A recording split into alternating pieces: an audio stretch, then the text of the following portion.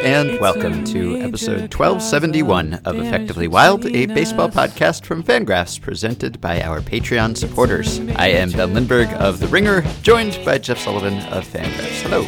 Over the weekend, Willians Astudillo racked up 5 hits and 8 at-bats, 9 plate appearances. He also drew a walk. He did not strike out. He remains second in baseball in contact rate behind the obnoxious Breivik Valera. But come on, Breivik first, Valera. What are you doing? First no place. one wants you at the top of that leaderboard. What? Whiff I a don't few know. times, please. Seriously. So Astudillo, last I checked, has, I don't know what his streak is up to, but he had at least the longest active streak of plate appearances without a swing and miss, which was up to like 21 at the point I saw the factoid. Anyway, Astudillo has the lowest strikeout rate in baseball out of the 522 players who have batted at least 50 times. He's ahead of other names I don't know how to pronounce. Breivik Valera, I will point out, not anywhere close to the top of the list in terms of lowest strikeout rate, so his whiffs have come at the wrong time. Astudillo just barely whiffs, 3.5% strikeouts this season. He's got, 2 strikeouts and 3 home runs? 2 strikeouts and 3 home runs. Willians Astudillo. This is... Should we even be doing this again? Should we just wait until the season's over? We probably shouldn't do an episode-by-episode Astudillo update, but he is so watchable. He's like memeable. Like on, I think it was Friday night, he was in a game and he went 3 for 4 with a walk, which we'll forgive the walk, I guess, in this case, because it was a good game. Otherwise, I don't want to see him taking pitches and having outcomes that are true. But still, he had 2 plays in that game where one was he ran in front of the plate. There was a dribbler and he fielded the ball, threw it to third, got the out at third, and then tripped over the pitcher and face planted, and his hair went flying because his helmet came off and he was catching at the time. And then there was another play where he applied a tag at the plate and just like leaped and stretched out all of his 5 foot whatever and he managed to make this very acrobatic tag. It was a pretty incredible play. He does that seemingly all the time. He's just like really watchable, I guess, because he hustles really hard, which, not that most players don't, but it's maybe more notable and obvious when he does because he doesn't look like he should be moving as quickly as he is, and yet he continues to do so. So he's been in a lot of highlights, just aside from contact rate, which is an esoteric statistic that only we care about. But between that and I think the last time I checked, he was the best hitter on the Twins, minimum 50 plate appearances or whatever. I mean, he's just genuinely good and exciting. As a catcher, 3 defensive runs saved. That ties in with guys like Martin Maldonado and Manny Pena. Also John Ryan Murphy. So Willians Astudillo, so far, so good. I guess we'll let it go for at least another 2 days until we talk about him again. Depends if he plays, because I understand Mitch Garver is now hurt or sick or something. Anyway, the Twins starting catcher out of lineup, which means more playing time for Astudillo, which means not only more money for him, hooray, but also greater opportunity for him to make an impression and stick around in the majors next year. Yep. And speaking of things that we talk about at the beginning of every episode, Jacob deGrom did not win in his most recent start. He threw another quality start. He always does, but he didn't win, got another no decision, and he is now up to 9.1 wins above replacement at Baseball Reference and still just 8 wins. So he now has a 1-win cushion. Even if he gets a win, assuming he doesn't pitch at a sub-replacement level in that win, he will still have more WAR than wins, and we're just 2 weeks away from the end of the season. He's going to do it, which is even more amazing because the Mets have actually been good in the second half. They are 31-25 since the All-Star break. That is tied for the 6th most wins in the majors, and Jacob deGrom has 3 of them. Yep, even at Fangraphs, he is at 8 WAR. And he has 8 wins. He's at 8.3 WAR, including runs against per 9 innings instead of the other WAR. Don't need to get into that. He gets a boost at Baseball Reference because Baseball Reference gives him credit for the fact that he's been pitching in front of the Mets defense, which is bad.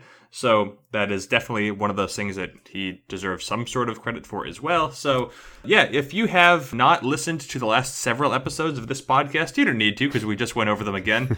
And we will continue to do so probably as long as the numbers remain interesting and in favor of our conversation. Yeah. Well, I think we are both lacking for inspiration here as podcasters, as writers. It's the end of a long season, and we have discussed all the storylines, and the pennant races here in the last couple weeks are not super exciting for the most part. The AL is pretty much over. There's just the seeding race between the A's and the Yankees at this point. And then in the NL, you do have races. You have the Cubs-Brewers race, and you still have the NL West race, which is pretty wild, even though the Diamondbacks have fallen back a bit. You still have Rockies-Dodgers, and that's interesting. But these are all things that we have discussed for months now, and it just feels like we need to wrap this up one way or another and move on to the playoffs when we can talk about all of these teams again in a new way, hopefully, probably not, which is why we keep talking about Willians Astudillo and Jacob deGrom every day. Not that I wouldn't want to talk about them under any circumstances, but are any of the remaining races of interest to you? I know it seems like Cubs fans are kind of just down on the Cubs all year long, and even now, even though they have been the best team in the National League and seem very likely to end up with the top seed and to win this division. I know it's been close, and it seems almost like what the Cubs did in 2016 when they were on that historic pace, and they didn't quite end up playing at a historic pace, but they were so good and they were just so far and away clearly the best team in the league, it seemed like, and that was kind of the beginning of the real run. And so it seems like, having impressed us so much that year and won the World Series and just been dominant since then, they've actually had races and they haven't run away with anything, and they've had to fight the Brewers down the stretch. And so there seems to be the sense that the Cubs have underachieved or been disappointing in some way. And they're not a juggernaut, but they're as good as any team in the National League. And if this is the bad days for Cubs fans, think of how much better things are than they were at almost every other point in Cubs history. Right. I wonder how much of this is just a consequence of lofty expectations, because, of course, when they were rebuilding and then when they won the World Series, there was so much talk about the Cubs dynasty because they had such a young team. They looked good everywhere, and even now they look good and deep almost everywhere. I mean, we discovered David Bodie, although now that I look at him, his numbers have dropped off in a damn hurry, so let's just ignore that one for now. But if you look at how good the Cubs were when they first emerged, and then when they won the World Series, there was thought that, they were going to be, we've talked about this so often, the Yankees are supposed to be great forever, and the Dodgers are supposed to be great forever, and a few years ago the Rangers were supposed to be great for at least a long time, and for the Cubs, I wonder, there are a few things going on. One, they are, I think, clearly the best or maybe second best team in the National League, depending on what you think of the Dodgers as constructed. So the Cubs are very good and a legitimate World Series contender again, but they haven't matched up to what they were in the year that they won the World Series, and you just get this sort of vague sense of disappointment. You look like the Jason Hayward contract is not working out. The Yu Darvish contract has been bad. Tyler Chatwood contract has been worse than not able to pitch. Brandon Morrow is sidelined, and so in a sense, it kind of seems like the front office hasn't ended up making the best use of resources here. And so you'd think that when you consider the money that they've spent on players who aren't making a strong contribution, if that had been put toward other areas, if it had been spent better, or if the players had just had better health and statistical injury luck, whatever, then this team could be so incredible. But because they have these zeros, these expensive zeros or almost non-entities, then it just kind of leaves you wondering what more there could be. But I mean, at the end of the day, I get to come at this from a dispassionate perspective, and I've been looking at the National League, and the Cubs have been at the top of it like most of the season. And so I think, well, what is there to be upset about? That's sports. So look at the big picture. Cubs fans, your team is still really good, even though so many things have not gone so well. Just be content. You should be used to having a race. Divisions are not supposed to be like the American League Central. Right. Yes, exactly. All right. I wanted to bring up a minor baseball mystery here, something I've been puzzling over. Last week, we talked about Citi Field and its apparent effect on batted ball speed and batting average on balls in play, and we were kind of puzzled about that one. You wrote about it. This is sort of in the same vein. So this is about Mike Trout, and it's about Mike Trout getting shifted. And I don't know whether you've noticed this, but teams are shifting on Mike Trout a lot, and a lot more than they used to. So last year, Mike Trout faced an infield shift, just your standard overshift, 3 guys on one side of second base, on 9.9% of the pitches he saw. This year, he is up to 32.7% of the pitches he saw. So basically, a third of the pitches he's seen, there's been an infield shift on. And that's a lot. The league as a whole is shifting more than last year, but not nearly enough to explain that. Like the rate of shifting against right-handed batters has almost doubled this year, but it's like 5-point-something% of pitches. So he is the 14th most frequently shifted right-handed batter, which is odd, I think, because he doesn't seem to have the characteristics of someone you would count as an extreme shift guy. And so his shift rate is up by more than any other right-handed hitters relative to last year, except Rhys Hoskins and Todd Frazier. Now, Rhys Hoskins and Todd Frazier, those are guys you would tend to think of as shift candidates. They're not very fast. They pull a lot of their ground balls. You could see why they would get shifted. Mike Trout doesn't really seem to be that guy. So his pull rate on ground balls, so the percentage of his ground balls that are pulled, is right in the middle of righties. It's like 61st out of 120 right-handed batters this year with some minimum number of batted balls. And so I've been trying to figure out, what is it about Trout that has suddenly convinced all these teams to start shifting on him? And I talked to someone with the Angels and said, what do you think's going on here? And he said, yeah, we've been puzzling about this too. We've been kind of kicking around while we're watching games. They don't really have that great an explanation. They seem to say that maybe teams are trying to provoke him to hit the ball the other way. Like, you know, he's so good that you just want to get in his head, or maybe have him try to go for a base hit instead of hitting an extra base hit, something like that.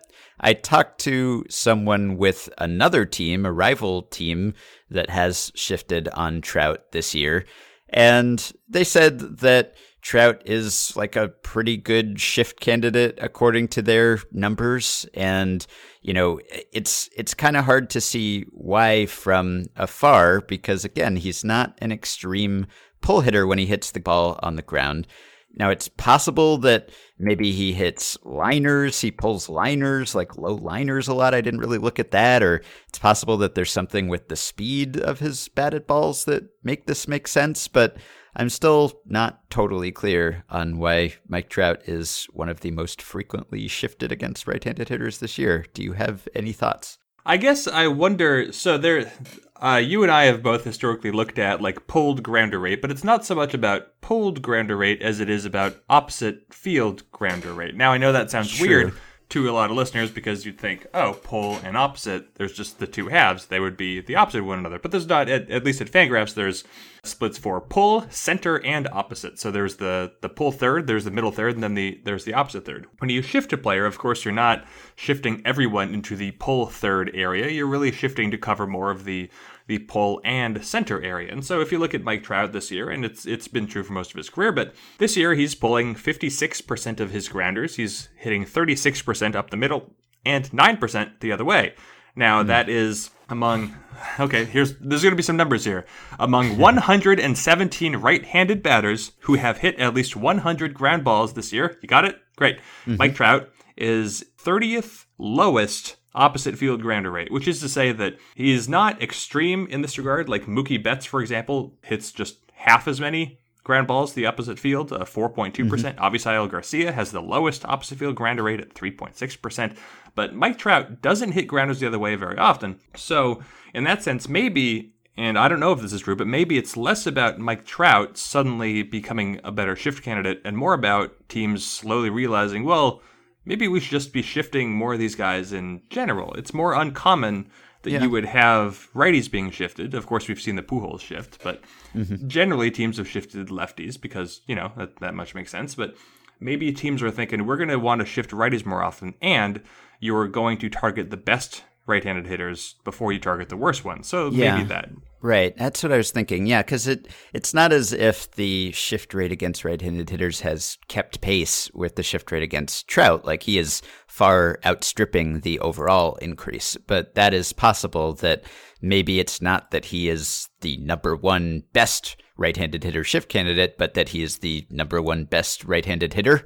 And so if you're going to shift and you're going to try to talk your coaches into shifting or your infielders into shifting, it might be an easier sell when it's Mike Trout. It's like, oh, well, we got to do something against Mike Trout because he's amazing. So it's maybe a little harder to talk them into someone who might be just as good a shift candidate based on his batted ball profile, but just doesn't seem like the sort of hitter that you have to take extreme measures against because he's just not that good. So yeah, maybe that is the best explanation. I'm a little surprised at this point we haven't seen a team try to put a 10th man on the field just to see like if anyone would notice. Because like what's the penalty? What is the penalty, actually?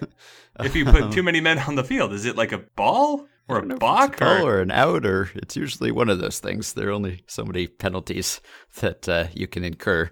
So I'd have to check, but maybe it's worth a shot because Mike Trout, good chance that he's going to get a hit anyway.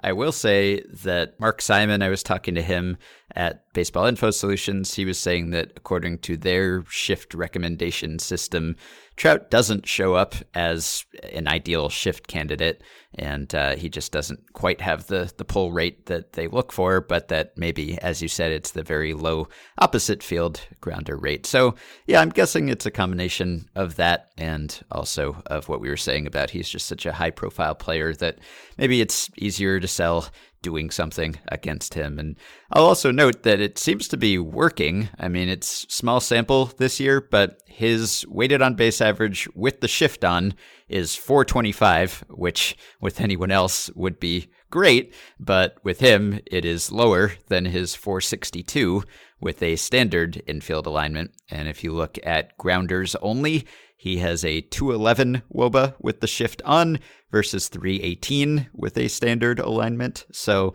he has had worse results when the shift is on this year. Yeah, but if I could stick with Trout here for a second, just because there's the fun old story of, well, whenever Mike Trout wants to get better at something, he just gets better at it. I will point out that according to StatCast math, Mike Trout in 2016 was 3 runs below average in the field. The outs above average statistic here: Mike Trout in 2016, -3. Mike Trout in 2017, -3. Mike Trout in 2018, +8. 16th best among outfielders in baseball. So Mike Trout, maybe he's just a little more frustrated being shifted. Now it has not really hurt his offense overall. He's been outstanding again, best hitter in baseball, but maybe he's just thinking like, well, if they're going to take hits away from me, I got to take hits away from them. Yeah, no, that would be fun if he gets shifted like all the time just to see how he responds to that, because he does have a history of always responding to a weakness by making it a strength. So if we always talk about why more players don't bunt or go the other way or adjust their approach in some way in response to the shift, and in most cases it's because either they think it's not advantageous or there's an ego thing or just because it's hard. But something being hard has never stopped Mike Trout. So if he were at some point to decide that he wanted to beat the shift in some way, I don't doubt that he could do that better than anyone else could do that. I guess if you were a team and you were saying, well, we're going to shift Mike Trout, like what's the downside? Like everyone on your team, if you're a pitcher, you give up like a hit that goes through the shift the other way, what are you going to think? You're going to be like, oh, I would have got him out otherwise. It's like, no, he's Mike Trout. He's going to get you. It's like there's really no downside on the field or even psychological. So whatever. It's just, I would throw anything against the wall, especially if you're some team out of the hunt, which is 2/3 of the teams in the American League right now. Just try anything. Maybe lob the ball to Mike Trout. Throw it 40 miles per hour. Go Scott Kingery on him and see what happens. Sure. All right, I wanted to bring up something completely different. I have plugged in the past the excellent newsletter Pages from Baseball's Past, which is written by Craig Wright, the historian and trailblazing sabermetrician, probably the first sabermetrician to work for a major league team. At baseballspast.com, he does this newsletter that I've been subscribing to for years. It's a great mix of analysis and history a couple times a week. So his most recent edition I wanted to bring up is about the umpire Tim Hurst, who was a pretty well-known, probably the most famous umpire in the game in the 1890s and early 1900s, and actually one of the most experienced umpires as well, and a very respected umpire. He was known to be honest and fair, but he was also known to be hot-headed and to have a temper. And umpires in those days used to get into fights. And so I wanted to share some of the career highlights and or lowlights of legendary umpire Tim Hurst. So in a way, his honesty and fairness got him into more trouble because at that time, Greg writes, there was just less protection for umpires, and it was like actually a dangerous job to do because if you made a call that went against the home team, you could get in trouble. Someone could beat you up or attack you after the game. It was an uncivilized sport compared to today. And so by being fair and by playing it down the middle and not giving the home team an edge, he got into extra trouble. But he was a boxing referee in his spare time. He was a sports promoter. He didn't necessarily need the umpiring job at all times in his career. And so he could kind of get away with things that other umpires couldn't get away with. So 1896, this was after a hiatus in which the National League said that he couldn't be an umpire anymore because he was a boxing ref at the same time.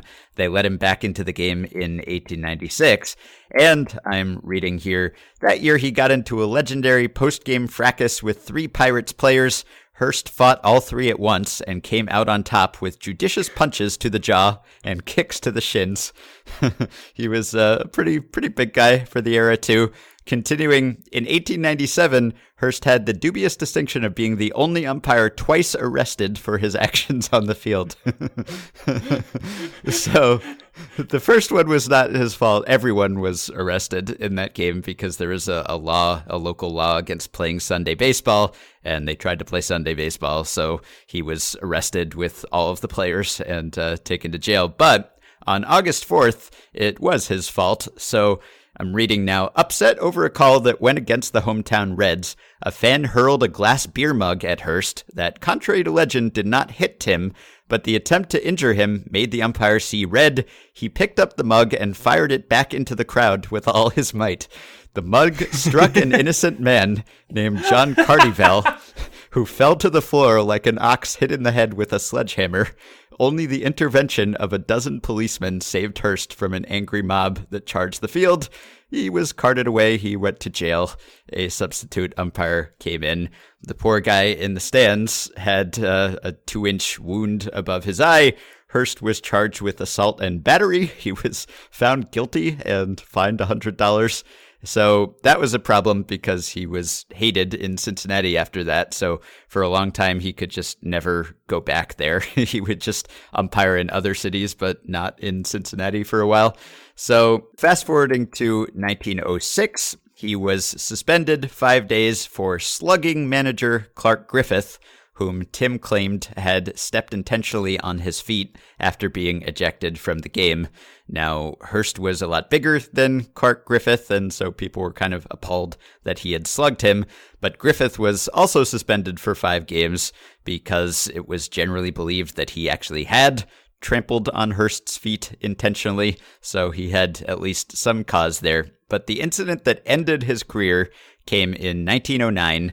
He was 44 years old at this time, but still had his temper, and this incident was known as the Spit Brawl. So in the 8th inning of the game of August 3rd, Eddie Collins, the 22-year-old superstar of the Philadelphia Athletics, tried to advance on a fly ball and could not believe it when Tim Hurst called him out when it appeared the fielder had dropped the throw.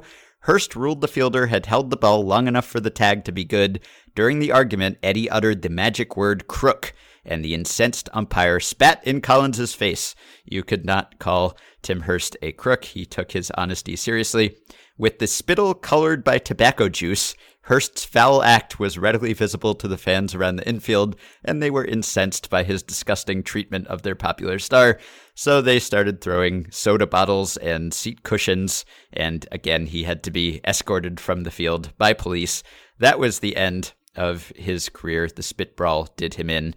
This was like, I guess, the opposite of the Roberto Alomar incident with John Hirschbeck, where Alomar spit on Hirschbeck. This was the umpire spitting on the player. So this was Hurst's career. This was what umpiring was like back then, at least when Hurst was umpiring. And I will leave you with one more thing. This was a quote from Hurst describing how rough the game was back in 1898. So this was, I guess, umpiring a game, those legendary Orioles back then, who were very tough. So Hurst said, Huey Jennings was on second, John McGraw on first, and Jake Stenzel at bat. They started a double steal. Jennings, as he passed shortstop Herman Long, hit him, and Long tripped him, after which Jennings went on and jumped into third baseman Jim Collins. First baseman Fred Tenney tried to hold McGraw by the belt, but he broke away, reached second, and kicked the ball out of Bobby Lowe's hands. Stenzel had swung his bat and hit catcher Wilbert Robinson on the hand, trying to keep him from throwing. Robinson tripped me and poked me in the back to keep me from seeing all the mischief, and Stenzel spiked my foot. When asked how he had ruled on all the mayhem, Hurst said, "I called it a foul ball, sent the runners back, and kicked Stenzel on the shin." Okay, we talk so often about how, people complain about how baseball used to be better and then there's too many strikeouts and power hitting now, and people are like, oh, return baseball to its glory days. And we're like, but these are the glory days. But actually, these are not the glory days. Those were the glory days. I have 2 follow-ups here. Here's just one sentence from Tim Hurst's Wikipedia page, which is short, but I like this sentence. Noted for his pugnacious and combative style, Hurst was suspended on several occasions for refusing to report player misconduct to his league office, insisting instead that he ought to be allowed to settle matters with the players personally, often engaging them in fights after the game was over. There's also, now, by the way, this is an umpire who was named to the Roll of Honor for the Baseball Hall of Fame, 1926. Yeah. But there's very respected umpire. It says he was a Hall of Fame umpire Bill Clem later called him, quote, the toughest umpire of them all. He was so tough that if a ball player did not like one of his decisions and challenged him on the field, the team would say, okay, we'll stop the game and go right under the stands and settle it now. He's regarded a sentence here. He had a reputation for always being fair and in control of the situation, never being intimidated by a large crowd or vast sums of money. But one thing that has nothing to do with his umpiring career, but that is fascinating. Tim Hurst in 1898 managed the St. Louis Browns. He was an umpire. Yes, that's and then he managed a baseball team. Now, they were terrible. They won 39 games out of a lot more than that. But Tim Hurst, we saw a wave of umpires being hired by major league teams with no experience. But can you imagine just like C.B. Buckner or Angel Hernandez becoming a manager?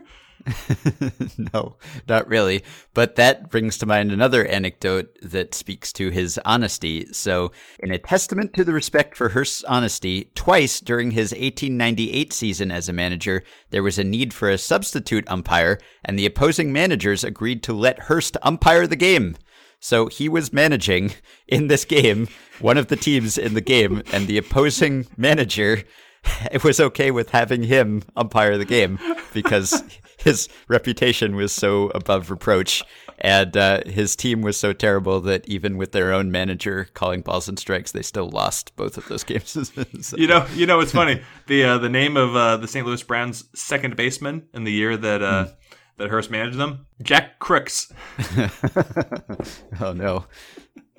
Probably started so many fights. Oh. Anyway, Tim Hurst. We'll never see his like again, which is probably a good thing, but still, we can recognize. Unfortunately, we missed our opportunity to cold call him by about 80 years. Yeah, maybe 100, I think. Maybe 100. Close to that. Yeah, but that was the ump show of 1890 something or 1900 something. It was not just stare downs or ejections. It was actual brawls and throwing things into the stands and assaulting people, which is not good, but kind of amusing in the way that a lot of very ugly things about the past seem sort of quaint in retrospect. Probably were not at the time. Not the sort of thing we would want to bring back into baseball today, but it's so archaic that from this great remove, it's somewhat amusing. How much time has to pass before... Okay, look, Tim Hurst threw a glass mug, which didn't shatter? It didn't shatter when he was thrown... How thick was this mug? Anyway, so some sort of just unbreakable glass mug was thrown in Hurst's direction. He picked up the mug, which I guess wasn't broken, hurled it into the stands, and hit an innocent bystander in the forehead, which is funny now. It's so I laughed, and you brought it up because it's funny. But, if this happened yesterday, if Joe West hurled a Budweiser bottle through the netting or something, maybe went out to the bleachers and threw a bottle at a fan, it wouldn't be the kind of funny that we could call funny on a podcast that's broadcast to an audience. No. So the difference here is about a century, a little bit more. Everyone involved is extremely dead. How much time, though, or should I say how little time has to pass before we can acknowledge that incident as funny and not feel like we are being insensitive? I guess if everyone is dead, that's a pretty good rule of thumb. Like, no one around then is still around to be offended by our comments. So that seems like a pretty decent way to judge it. If everyone is dead. Keep that, though. Keep that. What if the glass mug had killed the person that it hit in the forehead? Still funny? Probably not still funny. Maybe you need 200 years for that to be 200 funny. years? Okay. Yeah, that's a Revolutionary War kind of funny. Yeah, right. That's hilarious. Yeah. Well, let me bring this back to the modern day then. In fact, even better than that, we've talked about present baseball. We've talked about past baseball. Let's talk about some future baseball. Ooh, all right. Jeff Fletcher article from the Orange County Register. This is from last week. Headline, Another Shohei Ohtani? Angels looking for more two-way players in minors. I will just, I'll read from Jeff Fletcher's lead right now. All credit goes to him and I guess the Angels decision makers, whatever. The Angels are going to spend some time this fall seeing if they might have one or two more two-way players coming up in the minors. Outfielders Jared Walsh and Bo Way, that's hard to say as two names. It's not Bo Way. Bo Way have both been invited to the Angels Fall Instructional League as pitchers, a nod to their success in limited appearances on the mound already. Quote, we're going to give them more tools in their tool belt, General Manager Billy Epler said. It's an opportunity to get some formal pitching instruction. So, I don't think, when you say another Shohei Ohtani, what that means is we're looking for clicks, but what it also means is that the Angels are looking for some players who can fill multiple roles. And now we talked about this. This is not unprecedented because there have been Brooks Kieschnick and I guess in a sense Michael Lorenzen going the other way. But we had talked about a few months ago whether it would behoove teams to have players in their lineup or on their bench who could pitch and hit competently, not just like mop up innings like we're seeing right now, but guys who could actually do something, guys who might, imagine if Matt Davidson got some pitching instruction. He's out there throwing 94, 95 miles per hour sometimes. And so it's interesting. Yeah. I don't think the Angels are looking at these two guys as potential future core pieces, but with potentially so little work, like the learning curve here is steep. I think I'm using that right. Steep, and that you could learn a lot quickly. Yeah, that makes sense. So you could learn so much about pitching in just like a week or two. And to go from there and still not disrupt your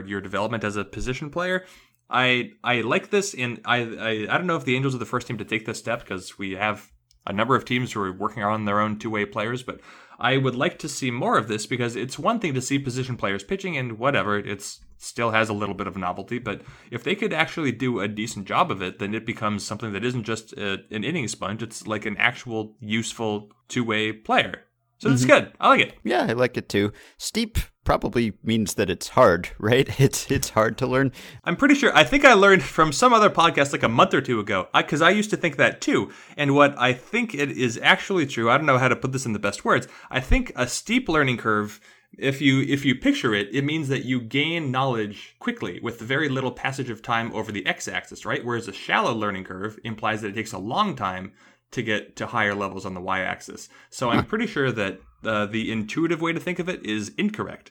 Interesting. Yeah, the popular usage, I would say, is definitely the opposite. Anyway, I don't know what the original is, but I think that, yeah, I'm in favor of this. I wrote something last week about Ohtani, and I mentioned how maybe he has opened the door for future players to do this sort of thing. And again, not that there are going to be more Shohei Ohtanis. I mean, even if there were a training program for Shohei Ohtanis, I'm not sure that we would see that many Shohei Ohtanis because he's just amazing and he's one of the best at both things, not just passable at one and pretty good at the other.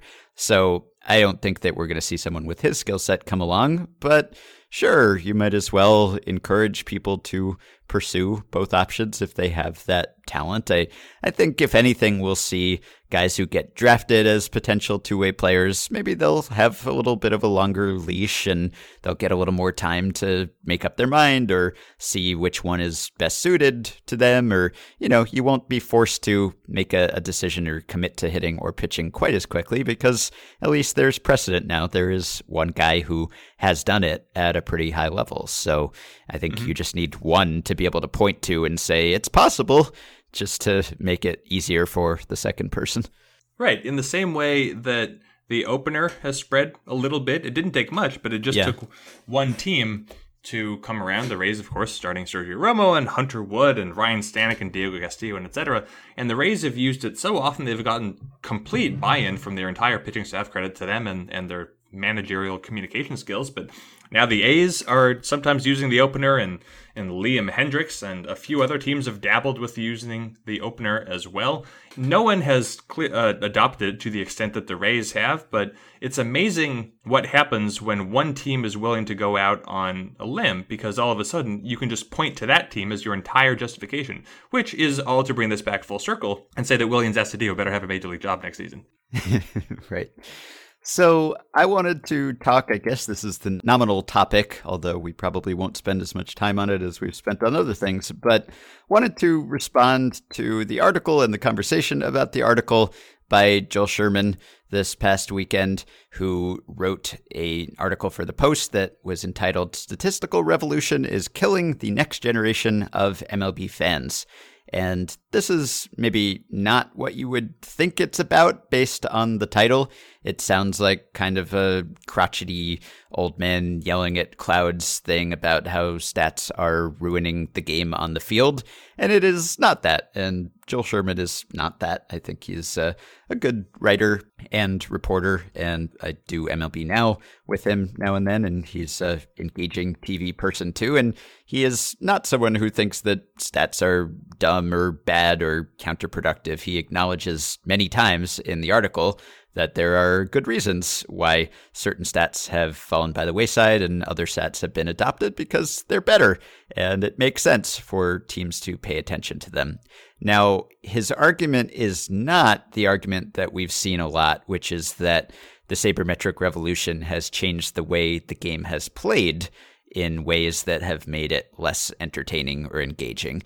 And we've talked about that discussion in the past as well. And I think there's some merit to that angle. Again, for me, for us, for probably a lot of the listeners, I don't think it has hurt our enjoyment of the game and maybe has enhanced it in some ways. But I can buy that for other types of fans, it might. Just, the velocity, the strikeouts, the pace, the long gaps between balls in play, the pitching changes, whatever characterizes modern optimal strategic baseball that maybe isn't the best from a spectator perspective. I'm sympathetic, at least, to that viewpoint.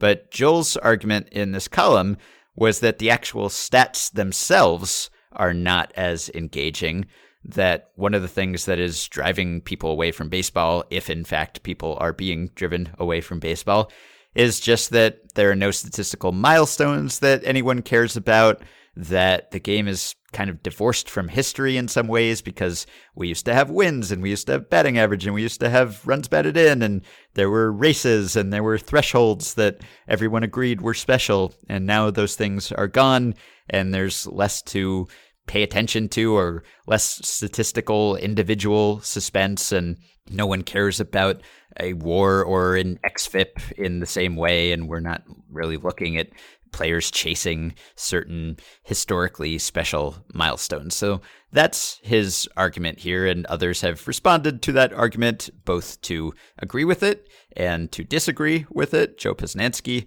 wrote something about how strenuously he disagrees with this, but I thought we could talk about it briefly. And the first thing I'll mention is just that attendance is down. Part of the argument for this article is that fans are being driven away from baseball because attendance is down. We've heard that a lot this season, and it's true, but it's less true than it was when I looked, or when we've talked about it in the past. I just looked, and attendance is down about 4.3% on a per game basis year over year, which is not good. But when everyone was wringing their hands about this early in the season, it was like 6-7%, right? And so that must mean, if it's down to 4.3% now, that since a lot of those articles about how baseball is dying because attendance is down, attendance must have tracked pretty closely with where it was last year, I would think, to get to the point where it is right now. So attendance is down to 28,651 fans per game compared to 29,933 per game last year. Again, not good, but when you factor in weather that's been bad this year, when you factor in some of the temporarily non-competitive teams, I think that could explain a lot of things, and ratings are still strong. So anyway, we could quibble with the basic foundation of the argument that baseball is in trouble. But what do you think of the argument that today's stats that are in vogue, that we talk about all the time on this podcast, are in some way less engaging, more impenetrable to the casual fan, the mainstream fan, than the stats of old? I mean, it's true on its. If you think about it, like, the most important statistic to me, to you, to a lot of us is WAR, whatever form of it, wins above replacement, and whether that's for pitchers or players, especially, like, you can't, because of the way that it works, you can't watch a game with Mike Trout and know what's happening with his WAR every inning. Just like we don't have defensive stats updated, and there's just so much that goes into it. So in a sense, that much is true. One thing that I have thought about more recently, and now I know that no-hitters and perfect games are very rare, and I know that this season, at least early on, it seemed like we had this never-ending stream of no-hitter threats, of pitchers going through like 7-8 innings with a no-hitter intact, and then they would be snapped. But I do know, I feel like, and I don't think I'm wrong to say, that no-hitters and perfect game attempts are just part of baseball lore. It feels magical to be in attendance when you're watching one, and the statistical revolution has sort of chipped away at what feels like the significance or appreciation of no-hitters. I think perfect games are still pretty cool, but no-hitters feel like they've been attacked a little bit, not on purpose, but just as a consequence of understanding how little control over balls and play pitchers have. And so you have that, and then you fold in that starting pitchers are just working less and less deep all the time, and the teams are always thinking about the bigger picture, and you are going to have fewer no-hitter attempts and perfect game attempts from this point forward, which, again, it doesn't happen that often, but that is something that will be lost. Now, I feel like people become fans of a game because of the game itself, whether it's because they played it or because they watched a lot of it. And I don't think anybody ever became a baseball fan because they were just really attracted to wins and RBI and run the score and stolen bases. That doesn't make any sense. And so I think that when you are a fan of something, you just find numbers, you find measures or metrics that you care about to express your interest in it. So I think that something will step in. Like, how much have people honestly cared about the win statistic? Even like when you were a kid, if you went to a baseball game, would you come away being like, well, at least I got to see, I don't know, Ron Guidry get a win or something? That's not even I'm not that old. Useful sentence. I don't know why that was the name that came to mind. Roger Clemens. Like, sure. Who? But like, I get, like chases for. I remember being in San Diego when Tony Gwynn was trying to bat 400, which is absurd. I remember watching Ichiro. Like when Ichiro broke George Sisler's hits record, I remember watching that from college and like giving him a stupid, lame standing ovation in my bedroom at like 1 a.m. because he got to 262. But that's not going away. There are still like raw totals. Maybe wins don't matter, but like people still get RBI. If somebody actually got the Hack Wilson, that would be fun. That's awesome. Yeah. So I feel like it's an overstated argument, but I'm going to be completely honest with you. I saw the headline and then I thought, no, I'm not going to do it. Yeah. Well, I don't blame you, but I think, right, based on the headline, I think you would think that this is a different article than it actually is, but maybe we don't agree with it any more than we would with that other kind of article. And I think you're right. I mean, for one thing, we're kind of in a sabermetric bubble, and that bubble is expanding, and there are more fans inside that bubble every year. But I think what's outside the bubble is still bigger, and people still care about milestones and traditional stats, and we still make a big deal of those things when they happen. And, Joe Posnanski in his post pointed that out too, that when Derek Jeter got to 3,000 hits, or Adrian Beltre got to 3,000 hits, or Albert Pujols hit his 600th home run, it wasn't like no one noticed those things. It was a big story when that happened. And something like Jacob deGrom's win-loss record, which we just talked about, we're talking about that. Now, I guess we're talking about it in a different way. I mean, we're not saying he's bad because he doesn't have a lot of wins. We're saying he's great, and wins are bad because they don't capture Jacob deGrom's greatness. So it's a different kind of conversation, but those stats are still part of the conversation. And if you grew up attached to those stats, they are still there, and they are just as easy to find as they have ever been. So maybe there's less of a fuss over something like JD Martinez going for the Triple Crown than there would have been decades ago. It seems like probably that would have been a bigger story, whereas now it almost seems like a bigger story to us, again, skewed perspective, that Mookie Betts is at 10 WAR now, according to Baseball Reference, although according to Fangraphs, he is exactly tied with Mike Trout. So there's a nerdy race for you to follow down the stretch if you need a statistically based race. But yeah, I think there are certain things that don't get as much attention as they once would have. But I think that you're completely right when you say that you grow to love and care about whatever stats are important when you grow to love the game. You don't come to the game because of a stat. You come to the game because of the game, and then you learn to love or pay attention to the stats. If anything, I think maybe you're more likely to come to the game based on the sabermetric stats than you are to come to the game based on wins and RBI, right? I mean, that I don't know that you would necessarily become a baseball fan in most cases because you read about sabermetrics and thought it was cool. I'm sure that has happened, but it seems like, I don't know, you're more likely to become a hardcore fan in some part because of those stats than you are because of something like runs batted in. I know that, at least in my case, I care about baseball more and pay attention to baseball more because it has this extra layer of statistical complexity than I would otherwise. I mean, I cared about baseball as a fan as a kid when I didn't know about this stuff, when this stuff didn't exist, but I don't know that I still would as much if not for this extra way to enjoy and appreciate it.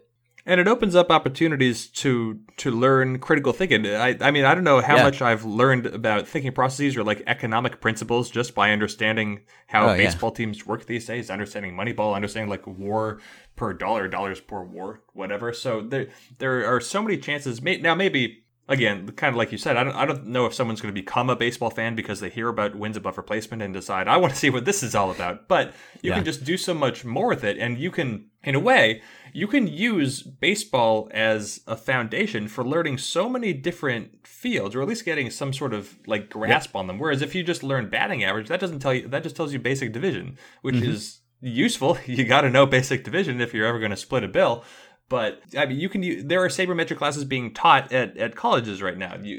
You can use baseball as the foundation of like a lecture or a series of lectures in an economics class, which is neat. And I'll say, because I get the sense that you want to chime into something, but one other thing I will note is that while I understand it can be confusing because in the old days people were all talking about like the same statistics, the same, I don't know, 5 or 10, 15 statistics, and now there's more to choose from, which can be overwhelming. There are just, look at a Fangraphs player page that goes on forever. There are so many numbers to choose from, but that allows you to have so many more conversations and arguments or debates, pleasant conversations about players that come at it from different sides. So if anything, you can talk about baseball for longer, which is really what the point of statistics is to fill the gaps between when baseball is being played. So you just think about it so much more and so much deeper. Yeah, and we've heard from a lot of listeners who have told us that their passion for baseball was rekindled or perhaps even kindled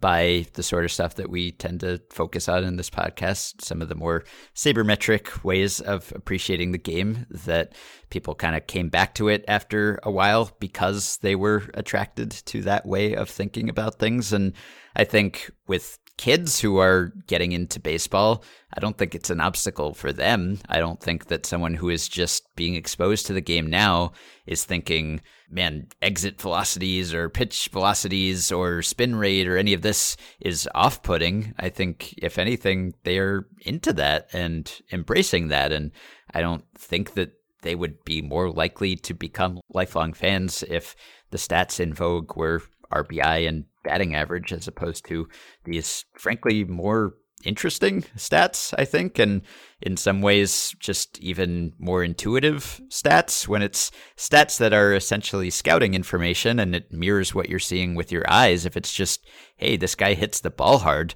I mean, that is cool. That is easy to sell, I think, in a way that a batting average, I don't know, I guess a batting average is too, but it's pretty interesting that you can look up just how far every ball goes, or this guy hits the ball super hard, and Aaron Judge is a monster and he hits the ball 115 miles per hour. I mean, that seems like the sort of thing that would get people interested in the game and not drive them away unless they just have trouble kind of keeping up or don't like the way that the game is going and it's not the game that they grew up with. And so they're turned off by that, as who knows, maybe we will be by the way the game goes in 40 years from now. Who knows? Something I think there's an opportunity. Now, you can use all the numbers that we have now to be really, really critical if you want to be. You can just make fun of Chris Davis for months on end, which is cruel, but whatever, you do you.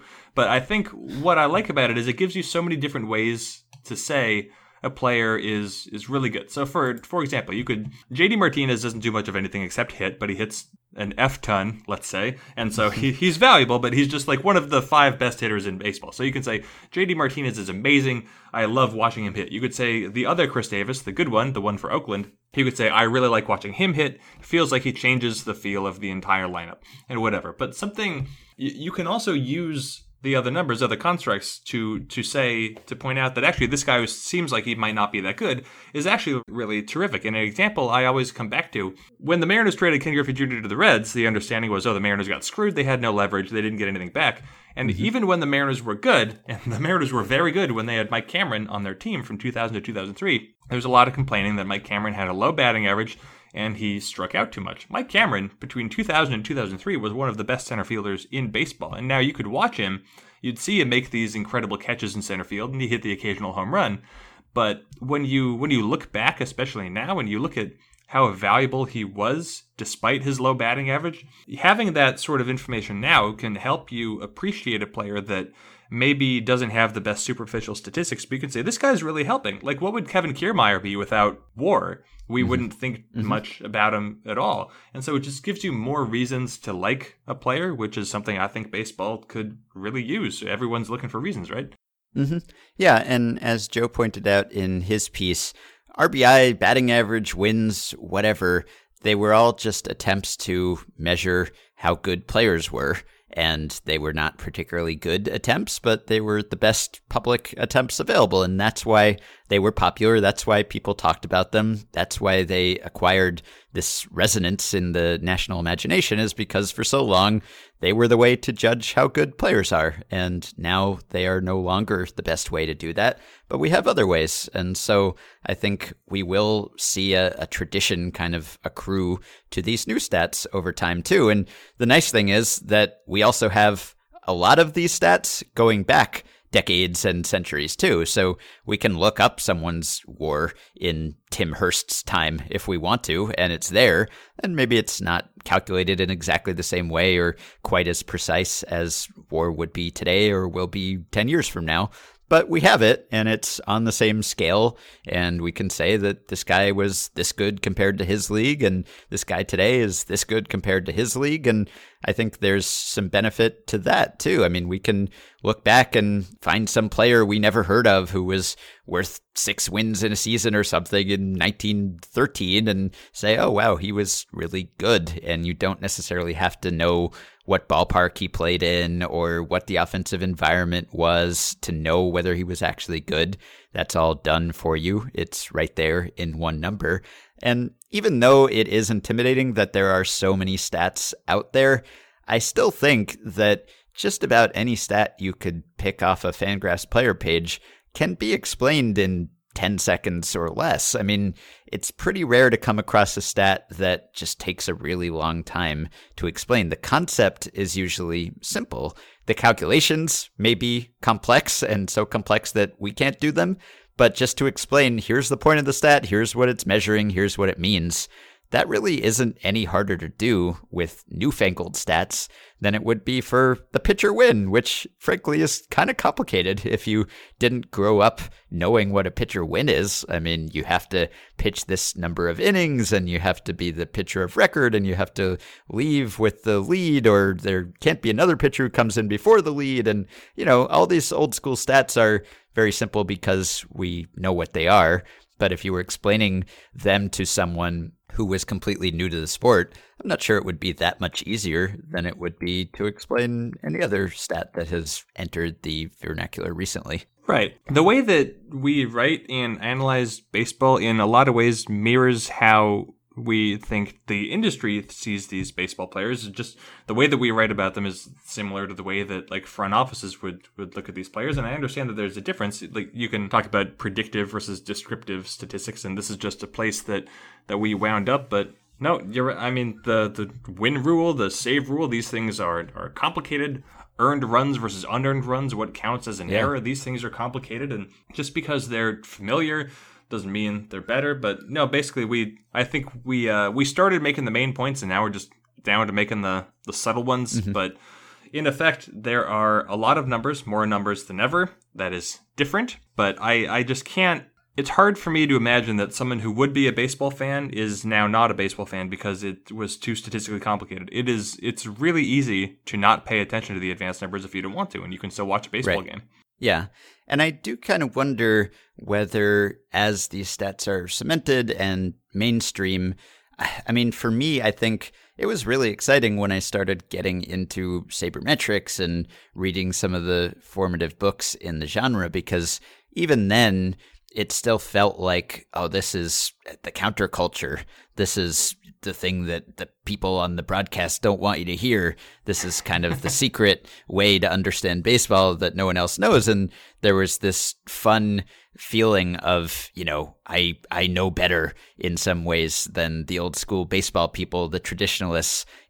I have this deeper understanding, this more subtle understanding of the sport than people who've played the sport their whole lives in certain ways. And, in a lot of ways that is kind of arrogant also and wrong in some ways too. But the fact is that when a lot of us started paying attention to this stuff, it was still kind of a niche thing. And this was, even before most teams were hiring people from the internet who wrote about this sort of stuff. And, there was something of an us versus them mentality that I think made it more appealing to, like a rebellious teenage type who is getting into this stuff and feeling like, oh, this is the true baseball that I am getting here.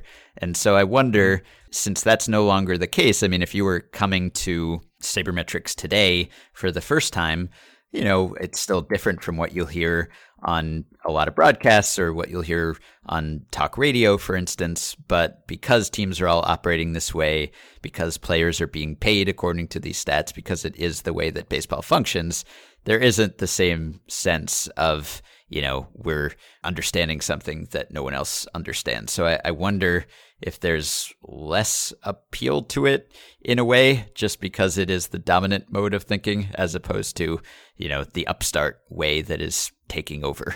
Yeah, I guess the partial counter to that would be, well, you're just not getting so much of the old stats exposed anymore. Broadcasts are talking about the, at least, I don't know, OPS or ERA instead of win-loss record. You'll still see it in the little chyrons and whatnot, but it's just, this is all still so new. Baseball, everything about baseball tends to move at a glacial pace, aside from the shifting rate on Mike Trout. So you figure that we're still kind of learning what the conversation is going to be like, what these are going to look like in 10 years. But, we're seeing exit velocity during games, and actually that's not like exit velocity, pitch velocity. These are just things we take for granted now, and there's nothing that should be scary about exit velocity or pitch velocity. Exit velocity just sounds weird and new, but all it is how fast you hit the ball, which is no different than how fast you throw the ball. So, we don't know what numbers are going to look like in 10 years. We don't know how they're going to be discussed 10 years, how they'll be presented in 10 years. We have no idea how much more complex they're going to be. But I know what you mean, that it's not some sort of counterculture avenue to understanding baseball and figuring out what Bud Selig just doesn't want you to know.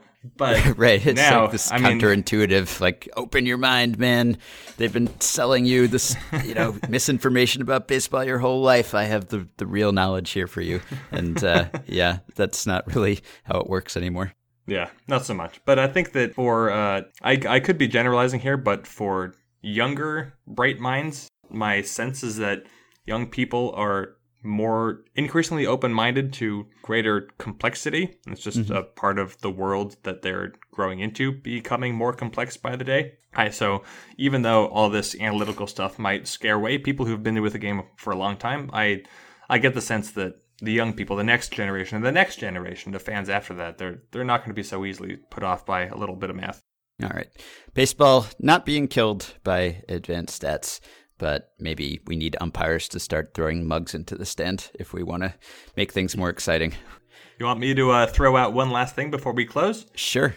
I mentioned this to you before we were recording. I will just say it is now official. For the first time since 2003, the American League will not win interleague play. They were the dominant league from 2004 through 2017. The American League, every single season, won more than half of the games against the National League. There are 300 games the leagues play against one another. This season, there have been 289 interleague games played so far, only 11 left.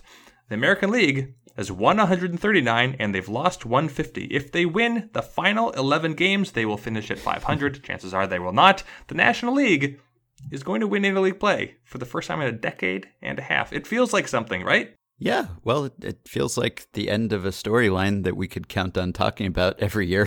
So that's sad. We can no longer get our podcast episode or post about how the AL is dominating the NL anymore. But congratulations to the senior circuit for reasserting your superiority, or at least equality. Do we have any theories? Is there any big picture takeaway from the fact that this streak has been snapped or is about to be? I don't know. The Orioles suck. Yeah, I guess it is. It is kind of. It's, the Orioles are horrendous and the Royals are bad, and there's just a more lopsided American League this year. I don't know whether it means anything, but it does seem significant anytime you have something that goes on that long and then it stops going on. And I think the understanding is still that the NL is at a slight disadvantage maybe in interleague play because of the DH rule. So it's notable that it's overcome that. And I don't know, in the past, I think the theory was that the Yankees were kind of spurring all the other AL teams on to spend because they were just so far and above everyone else in payroll, and it was kind of raising all boats in a way in that league. And maybe that's no longer as true. I mean, the Yankees are still really good, but they are not outspending everyone. It is the Dodgers who've been the Yankees essentially in the last few years. So maybe there's more payroll equality between the leagues now. Maybe that has something to do with it. Let's try to put it this way. So Boston, Cleveland, Oakland, Houston, and New York are likely to be the playoff teams from the American League.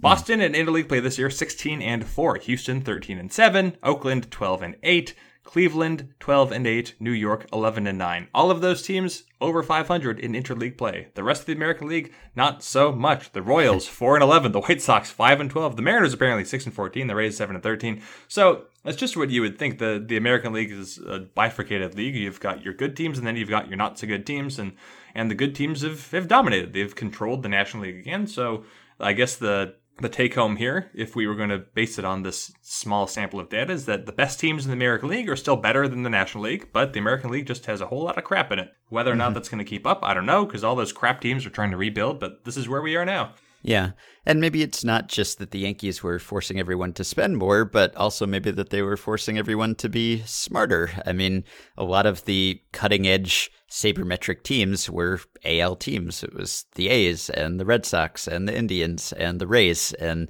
maybe there's a reason for that. I mean, just go back to the Moneyball movie, and there's that famous scene where Billy Beane is at the table with all his scouts, and, what's the problem? Well, we're losing Jason Giambi. He's going to go sign with the Yankees, and we're the team that can't compete with the Yankees and the big spending teams, so we have to do something different. So we're going to be the sabermetric team. So maybe, it seems like the more advanced analytical teams tended to be concentrated in the AL disproportionately early on in the sabermetric movement, with maybe some exceptions. But at this point, now that almost everyone has achieved progressive parity, or, everyone is far ahead of where they were 2 decades ago, I don't know that you could really say that there's a big gap between the leagues in analytical sophistication. So if there was an edge for the AL there, that has kind of been erased too. Right. No, I strongly agree with that. And so I guess my closing thought, I mentioned the American League has 11 interleague games left to play. If they win them all, they can at least salvage this, finish at 500. Those 11 games for the American League and interleague play will be played by the Tigers, the White Sox, and the Royals. Not the champions that the AL would have chosen, probably. All right. Well, we will wrap up there. You can support the podcast on Patreon by going to patreon.com/effectivelywild. You sign up, you pledge some small monthly amount. That amount goes to us. We can keep making podcasts. It's a nice system, thanks to your assistance. And thanks to the assistance of the following 5 listeners who have already pledged their support: Andy, Nathan Wamser, Matt Thompson, Simon Penchansky, and Dylan DeThomas. Thanks to all of you. And thanks to Dylan Higgins for his editing assistance. By the way, I assume most of you know this, but I do link to most of the articles that we discuss on these episodes on the show page at Fangraphs, as well as in the Facebook group. So if you're thinking, I want to read that Joel Sherman column, or I want to read Joe Posnanski's response, and you don't feel like Googling, just go to Fangraphs, click on the episode. You will see it linked there. Or if you'd rather, you can join our Facebook group at facebook.com/groups/effectivelywild. Almost up to 8,500 members now. You can also rate and review and subscribe to Effectively Wild on iTunes and other podcast platforms. And please keep your questions and comments for me and Jeff coming via email at podcast@fangraphs.com or via the Patreon messaging system. We will likely get to some questions later this week. We'll be back soon. Talk to you then. It's so hard for me now, but I'll make it somehow. Though I know I'll never be the same. Won't you ever change your ways? It's so hard to make love pay when you're